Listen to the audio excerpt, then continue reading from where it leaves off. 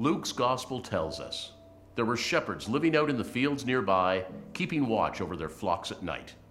An angel of the Lord appeared to them, and the glory of the Lord shone around them, and they were terrified. But the angel said to them, "Do not be afraid. I bring you good news that will cause great joy for all the people. Today in the town of David, a Savior has been born to you. He is the Messiah, the Lord." Suddenly a great company of the heavenly host appeared with the angel, praising God and saying, "Glory to God in the highest heaven, and on earth peace to those on whom his favor rests." When the angels had left them and gone into heaven, the shepherds said to one another, "Let's go to Bethlehem and see this thing that has happened, which the Lord has told us about." So they hurried off and found Mary and Joseph and the baby who was lying in the manger. When they had seen him, they spread the word concerning what had been told them about this child, and all who heard it were amazed at what the shepherds said to them. But Mary treasured up all these things and pondered them in her heart. The shepherds returned, glorifying and praising God for all the things they had heard and seen, which were just as they had been told. God chooses to speak to both the rich and the poor, the favored and the outcast. Here God speaks to lowly shepherds, dirty and smelly from their hard work in the fields. Yet the glory of God covered them, and the presence of God was thick and tangible. As we light the shepherd candle, we thank you, Jesus, for covering us with your presence now. This Advent season, may we surround ourselves with more of you, more of your presence, and teach us how to love others no matter what. Amen. All right, how we doing? Pretty good. That guy has like a professional broadcaster voice. That was incredible. I don't know if John's not here tonight, but man, that was legit right there. Good stuff. All right, let's be honest for a minute. I know that if someone were to ask you, what do you love about Christmas, you would give them an appropriate answer. You would say something like, well, I love Christmas because of what it means for me, that Jesus came to earth, and you give them the spiritual answer. You play the Bible card. Okay, that's good. Other people would say, what I love about Christmas is time with my family that I don't get to see, and we gather together, and that's nice, it's sentimental. Some of you would say that, it's just a time of joy and peace, and it's a season of generosity and all the right sentimental things. Can we just admit for a minute that some of us like Christmas because we like to get stuff? Right? How many of you like to get stuff at Christmas? Let's just be honest here. All right, that's good.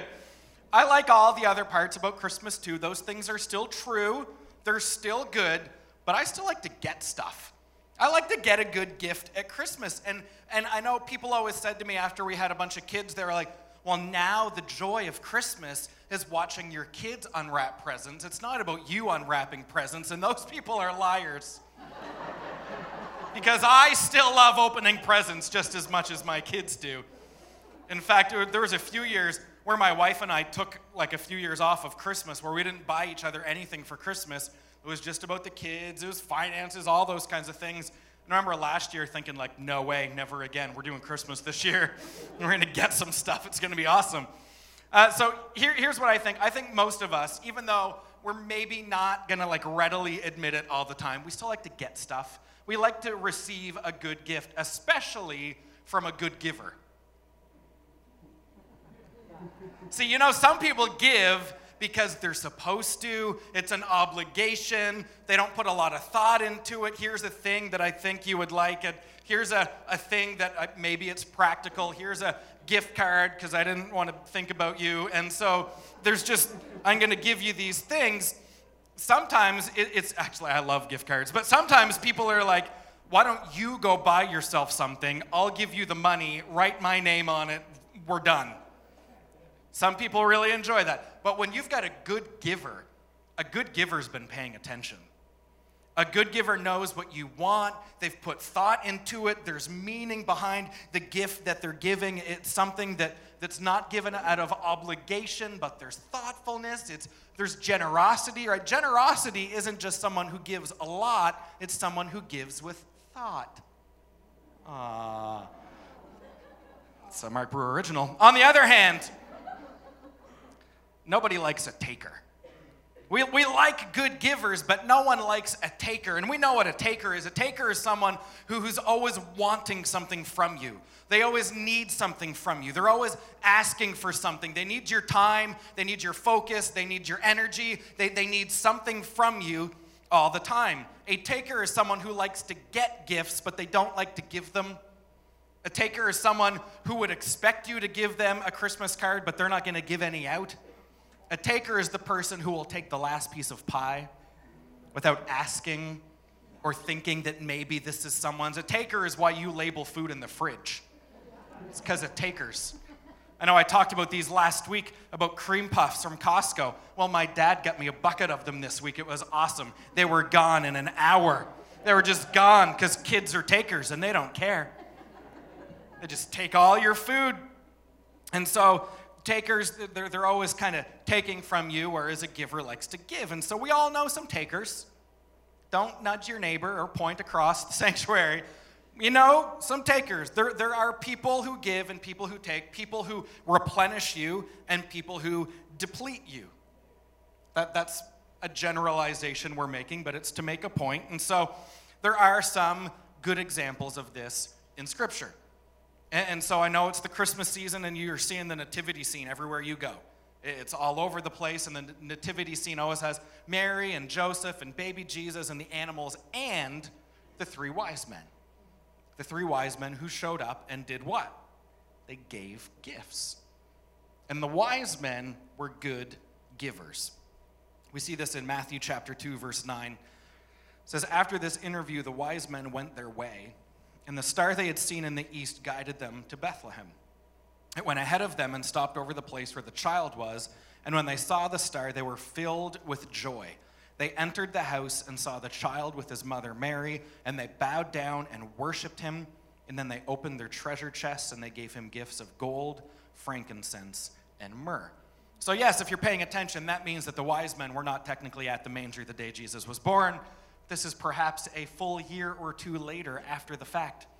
That does not mean you should be the person who points out everyone's nativity scene and goes, well, actually, the wise men were not present the day of. Don't do it. Resist the temptation. But Matthew has told us a few things that would indicate that the wise men were good givers. The first thing we see is that they traveled a long distance. And back then especially, traveling long distances was no easy task. There is no city transit. There is no easy way to get around. It was a long, arduous journey. They were traveling from another country. There was a long way to go. You would have to book all kinds of time and get money. They would travel in caravans because it was safer that way from thieves that were on the road. And usually you would have to hire security to travel with you so that you were prepared for whatever happened. It was a big deal. If someone's traveling a long ways to give you a gift, they're probably a good giver.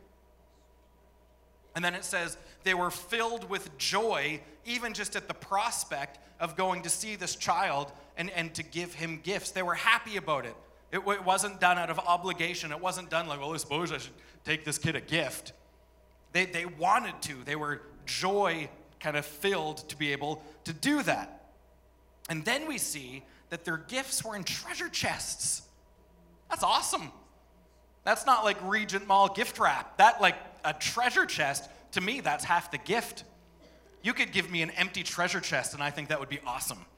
That's great. Treasure chest. That's a sweet gift. And so they're giving them these gifts at a treasure chest, and then we see that it's gold, frankincense, and myrrh. And those are gifts that have significant meaning to them. They were not just the oils that were on sale on the Essential Oil website. They had some meaning to them. Gold was a gift that you would give to a king. It was a gift that kind of talked about royalty and kingship. If you notice in the Old Testament, the temple and the Ark of the Covenant, those things were covered in gold. Gold, that's what you make a crown out of. It was just this thing that designated, this person's king, this person's royalty. Frankincense was used to kind of designate divinity. This was what you burned as incense at a religious ceremony or during a worship service. Frankincense was associated with that. And then finally we see that myrrh, it sounds a little weird, was used in embalming dead bodies, which in, first glance, not a thing you should buy for a baby shower. That's a weird gift to take a baby. But it also had this picture to it of resurrection. And then it had this historical claim that myrrh oil was something that could bring about resurrection. They actually called it the dew of resurrection. And so often when they were embalming a body, some of the picture there going back a number of years was, we've got to take care of this body because it will be resurrected someday. We can't destroy the body. You can't burn this body. We're going to take care of it. And so you see these gifts that were given to Jesus, where we're saying Jesus is king, he's royalty, he's divinity, he's worthy to be worshiped. It foreshadows his death and talks about his resurrection. Those are gifts that are given with meaning, with purpose, with power. The wise men were good givers. Those are pretty good gifts. But here's kind of the funny part of that story. In this story, Jesus is the taker. He's the one who just takes the gifts. And what's he going to do with? He's a baby. What's a baby going to do with gold? Right? He just takes them, and we don't ever find out what he did with them. But if we're being honest, if you read through the whole rest of the Gospels, you'll find out that Jesus seems to be a taker the whole time. That everyone who comes into contact with Jesus ends up losing something, or he asks for something from them, that they have to give something up or lay something down. He makes them do these crazy things. The people that were the closest with Jesus usually ended up losing quite a bit. Jesus seems to be quite the taker. I mean, even if you just walk through the book of Matthew, you see Matthew chapter 4, he meets Peter and Simon. They were fishermen. They were literally out fishing that day. They were repairing their nets, and Jesus walks up to them and he says, "Drop those nets and follow me." They're like, "Okay." They lose their jobs. They walk away from their career to follow Jesus. In Matthew chapter 9, he meets Matthew, a tax collector, and he gets him to leave his booth and to walk away from his job as well. But tax collector wasn't just a job, that was a position. It had authority, it had power, you had clout if you were a tax collector. You follow Jesus, yeah, you're going to lose your position. He's going to take that from you too. Matthew chapter 8, someone says, "Jesus, I'll follow you wherever you go." He's like, "Okay, just know this, I don't have a home. You come with me, you'll probably lose your home." And the very next person, the very next verse says, "I'll follow you wherever you go, but I got to run home. I got to bury my father first." And Jesus was like, "Nah. If you want to come with me, you can come with me now. Let the dead bury their dead." And I mean, for that guy to go bury his father, that's probably some kind of claim to his inheritance and to family relationships. And Jesus was like, "No, you're probably going to give that up if you're going to follow me." And he's just taking from all these people. You keep moving on. Matthew chapter 14. He feeds the 5,000, but in order to do it, he takes the disciples' lunch. Now he's even taken our food. He's taken everything else, and now he's taken our food. Matthew chapter 26, there's a woman who opens up this jar of unbelievably expensive perfume, pours it over Jesus. Everyone is livid. That was like month's salary. That was someone's retirement package, and people are losing their minds, and Jesus was like, "Nah, she did a good thing." Well, you just took someone's prized possession. You took someone's most valuable item, and they just wasted it to dump on your body, and that's a good thing? Jesus would probably take your prized possession. Matthew chapter 19, a guy asked Jesus, "So what do I have to do to get saved? How do I get eternal life?" And Jesus answers him, "You should sell everything you own, okay, and give the money away." That's everything I own. That's all my stuff. That's my money. That's my wealth. That's my security. Give it up. You're gonna literally take everything from me? Around the same time, Jesus says, if you want to follow me, you should actually plan on leaving behind your mom and your dad and your sisters and your brothers. You should love me more than you even love your own family. Now you're taking my relationships? You're taking my family? You're taking like the most important thing in my life? And Matthew chapter 16, probably the hardest commandment of all, he says, if you want to follow me, you're going to take up your own cross, and you're going to lose your life to find it in me. He asks for their life. And he's asking literally for everything. Jesus is some kind of taker. And the people who follow him the closest seem to end up losing the most. The people that followed him the closest seem to be the ones that had to give up everything. He takes it all. Jesus still does this. He will ask you for everything.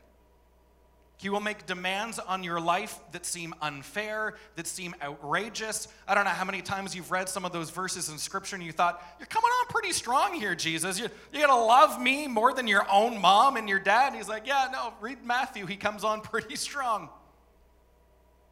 He says, this is what it takes to follow me.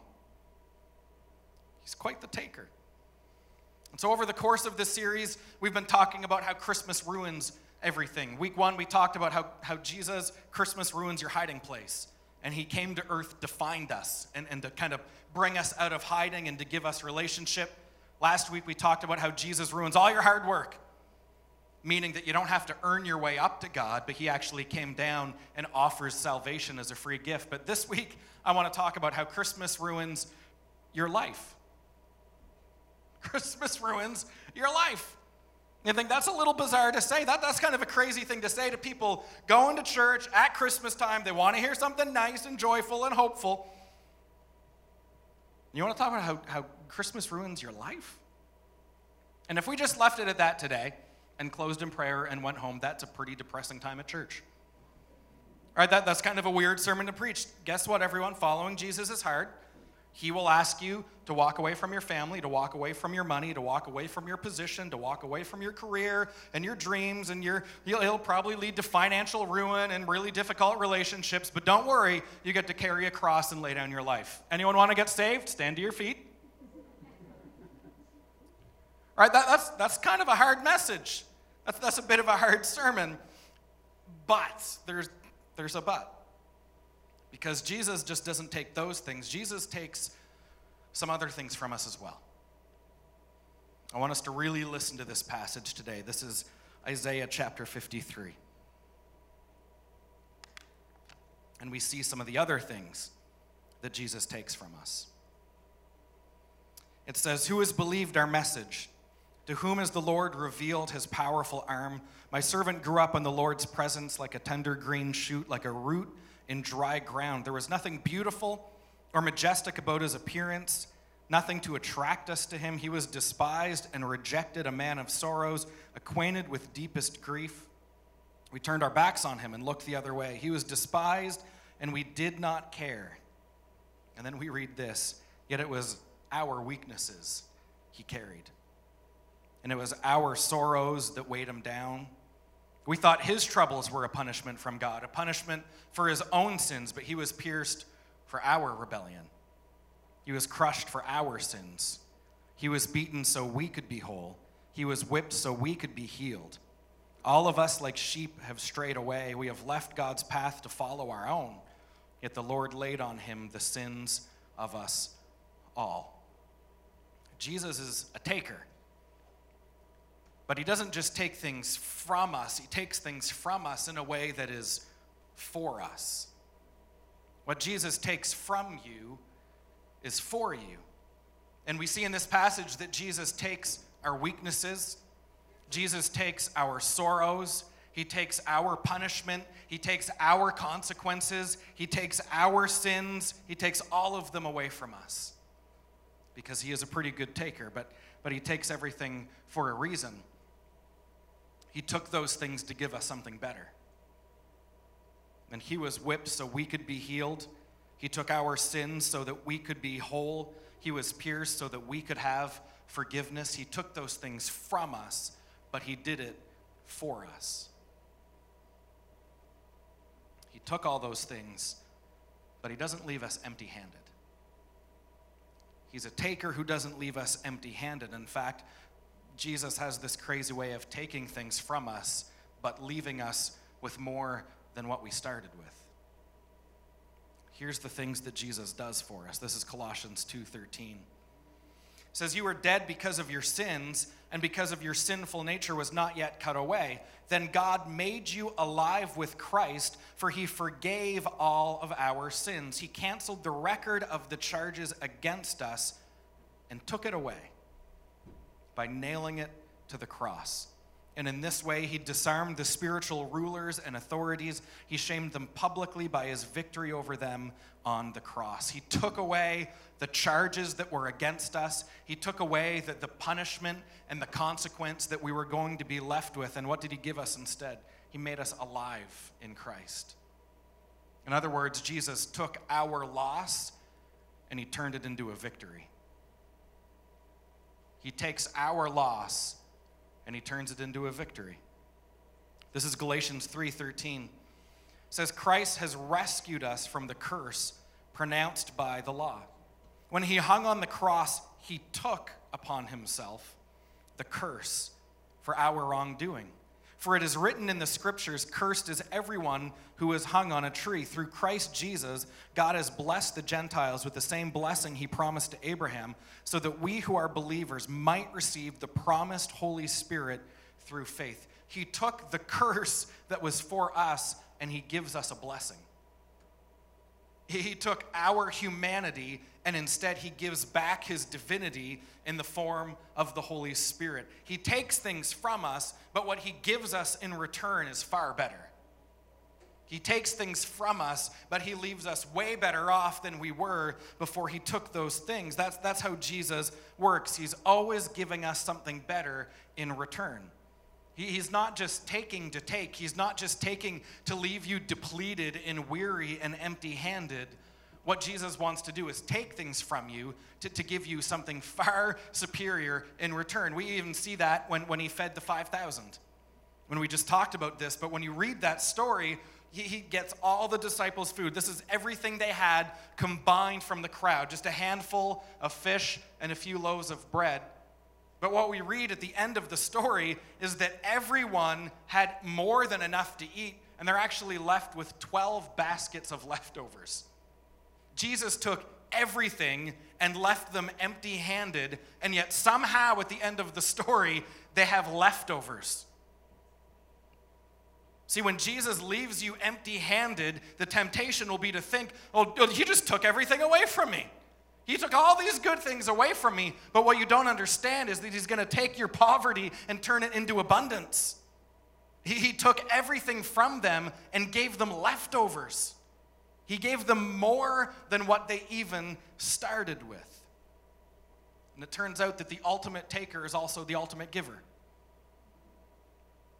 And he's so generous. He takes our sin, our guilt, our shame, our captivity, our brokenness, our death, our despair, our loneliness. He takes all of it, and instead, he gives us hope and joy and peace and life and freedom and forgiveness and protection and guidance. It's a pretty good deal, isn't it? He takes all that stuff away from us and instead gives us something far better in return. But if we're being honest, sometimes that taking is painful. Sometimes when Jesus takes things from you, they're things that we love. Sometimes the things that Jesus wants you to let go of, they're things that we're holding on to pretty strong. And we think, well, Jesus, these are good things. These are things that I quite enjoy having around. I don't understand why you would want to take some of these things from me. And I don't know about you, but this is when I find Jesus to be the most confusing. Is when it seems like he is the one responsible for taking good things out of my life. I'm living for you, Jesus, and I'm walking in obedience, and you're taking things away from me that I thought they were supposed to be good and beneficial. And maybe you can think of a time in your own life when a seemingly good thing was taken from you. And you finally got a job that you applied for and it was going well. Or you finally get into a relationship that seemed healthy and stable. You got into the school that you applied for. You've got relationships that are good and wonderful. You've got money in the bank. If your life was a puzzle, all the pieces were together. It made a nice little picture. It was wonderful. That's your life. It's the life that you planned, the life that you were dreaming of, the life that you had laid out for you all this time. And then one day you get one of those nudges from the Holy Spirit. I don't know if you've ever been there, and he says, well, actually, I'd like for you to resign from your job. I'm calling you into the mission field. You're like, well, that's not part of the life that I was thinking of. He says, I'd like for you to change schools. I've actually got a different career path for you. And well, no, I'm actually on a really good career path. It's got a high ceiling for salary growth. It's going to be great. And he's like, actually, I've equipped you to work in the margins with people.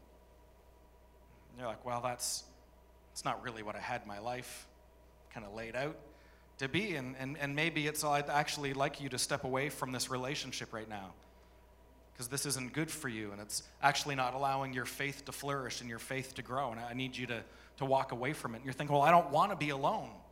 It wasn't my plan in my life to be alone right now. Why would you take this from me? And he said, well, maybe it's this time that Jesus said, I actually like you to take that money and give it away. Well, I worked for this money. This money is my savings. This is my security. Why would you make me give away this good thing? Maybe you've had the Holy Spirit say, I need you to step away from this friend group for a little while. Maybe I need you to give up, I don't know, alcohol for a season. Maybe I need you to walk away from that hobby that you love. Well, why would you do that? These aren't bad things. These are things that I enjoy. These are things that I like. And he starts taking these pieces out of our puzzle, and he's left holes in the picture of our life that we had kind of put together, this life that we had dreamed of, and now there's gaps in it, and it seems like it's God's fault for doing it, and it gets pretty confusing. We get a little unclear with this sometimes. And that's when you hear the Holy Spirit whisper to you, what good is it if you gain the whole world but you lose your soul? And he says, wasn't the call to follow me the call to lay down your own life so that I could give you the life that is good and real and true? I know that this life seemed like your ideas and your plans. It seemed like these were good things, but what if I told you that the life with me is actually going to be better than the things that you've let go of? See, we just can't fathom that letting go of good things would lead to something better. It reminds me of an old C.S. Lewis quote that I don't have, so I'm going to botch it. But he basically says something along the lines of we're far too easily pleased. He said, we're far too easily pleased with things like food and with drink and with sex and with entertainment. He says we're like a little kid who's playing in the mud, who has no concept of what a holiday at sea would be like.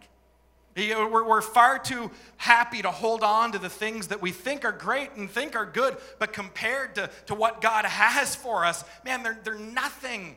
But we've got to let go of them in order to find out what it is that God has for us.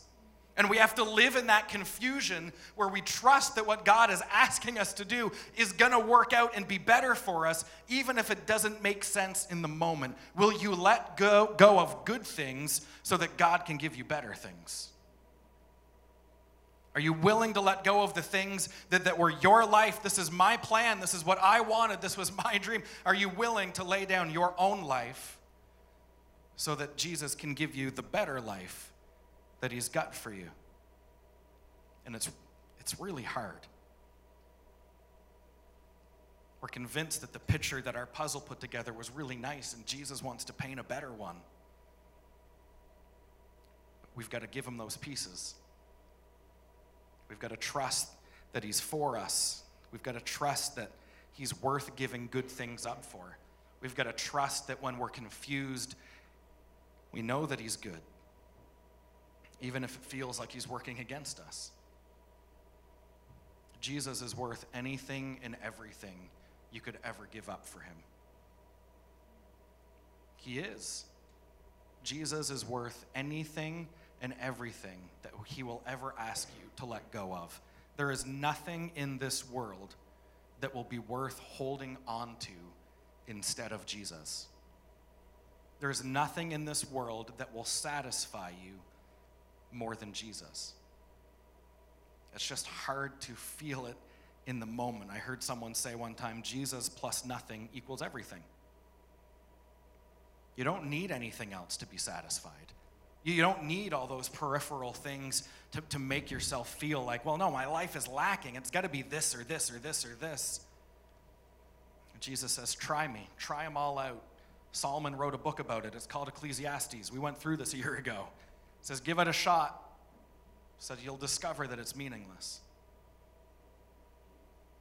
Jesus is trying to tell us all through Scripture that life in the kingdom is so much better, that life with Christ is so much better, that the life he's got for you is so much greater.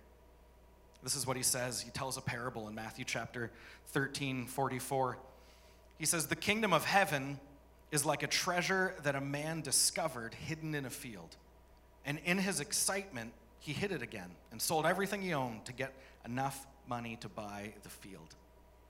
Again, the kingdom of heaven is like a merchant on the lookout for choice pearls. And when he discovered a pearl of great value, he sold everything he owned and bought it. In other words, when you find the kingdom, when you find the things that Jesus has for you, it would be worth getting rid of everything else just to have this one treasure, just to have this one thing that he's got for you. Are you willing to let go of anything and everything to find that treasure that Jesus has for you? Do you value knowing Jesus over anything else in your life? And it's easy to say that we do, but it's much harder to actually put action behind it. And it's easy to say that you do, and you think, well, Jesus hasn't actually asked me for any of these good things in my life. Well, just wait. He's got a tendency to come along and ask you for those things because he's quite the taker, but there's no greater giver. There's no one more generous, no one more kind, no one more loving. No one's got a better plan for your life than you, than Jesus, even you. His plan for your life is better than your plan for your life. Jesus said, I came to give you life and life more abundantly. See, that this is life that you thought was perfect, the life that you thought was best, life that was filled with your plans, your dreams, your stuff, your home, your family. This is great. And Jesus said, I came to give you the more and better life. Life beyond that. Those are good things. Those are gifts from God. Those are wonderful blessings. You should enjoy them, but don't hold on to anything too tightly. Because all those good things can become bad things if they're things that get in the way, if they're things that become idols to us, if they're things that we know that I would have a really hard time letting go of this. That's probably the thing Jesus is coming for next. Matthew 10:39, he says, if you cling to your life, you will lose it. But if you give up your life for me, you will find it. If you cling to your life, you will lose it. But if you give up your life for me, you will find it. Christmas ruins your life. Jesus ruins your life, but it's to give you a better one. Christmas ruins the life that you think will make you happy and successful and blessed and satisfied. But Jesus came to give you more and better life, abundant life, a richer, deeper, truer, more blessed, more satisfying life than you didn't even know you were capable of enjoying. It's because we're so liable to hold on to these things. So I guess the question for us today is, will you let go of some of the things in your life that Jesus wants to take? Do you trust Jesus with all of the things in your life? Would you be willing to walk away from some of the dreams you've got if it meant that Jesus is the other way? Those are hard things, but it's better. His way is better. His plan is better. The things that you're clinging to, that you're refusing to let go of, they're not better. And they will eventually get old. They will eventually let you down. You will eventually see kind of their cracks and blemishes along the way. I mean, God, he's so patient, so kind, so generous. He'll wait. But one of the hardest things that you can do is give up your own life to follow the one that Jesus has for you. But he just knows that what's going to happen at the end is so much greater. I think of the Israelites in the desert, and Moses is trying to lead them through the desert. And remember, and they get stuck midway. What do? They start complaining about their old life. I like slavery better. We had food in slavery. I had a bed in slavery. It wasn't that bad when you come to think of it. I mean, Jesus, really, you asked us, God, you asked us to let go of all that stuff. You brought us out here into the middle of the nowhere to die. What God knows is that the promised land is way better than slavery. You just might be in the middle. You've got to trust him. You've got to keep on walking. You've got to let go of the things that you're holding on to. Jesus is worth anything and everything that you can give up for him. Are you willing to let go of it all to find life in him, to find satisfaction in him, to find the blessing that he wants to have for you? Life with Christ is far better than any life you could imagine without him. Amen? So I want to pray for us today. I know that's a heavy one, but it's truth. It's biblical. It's good. It doesn't have to be heavy. Jesus came to give you abundant life.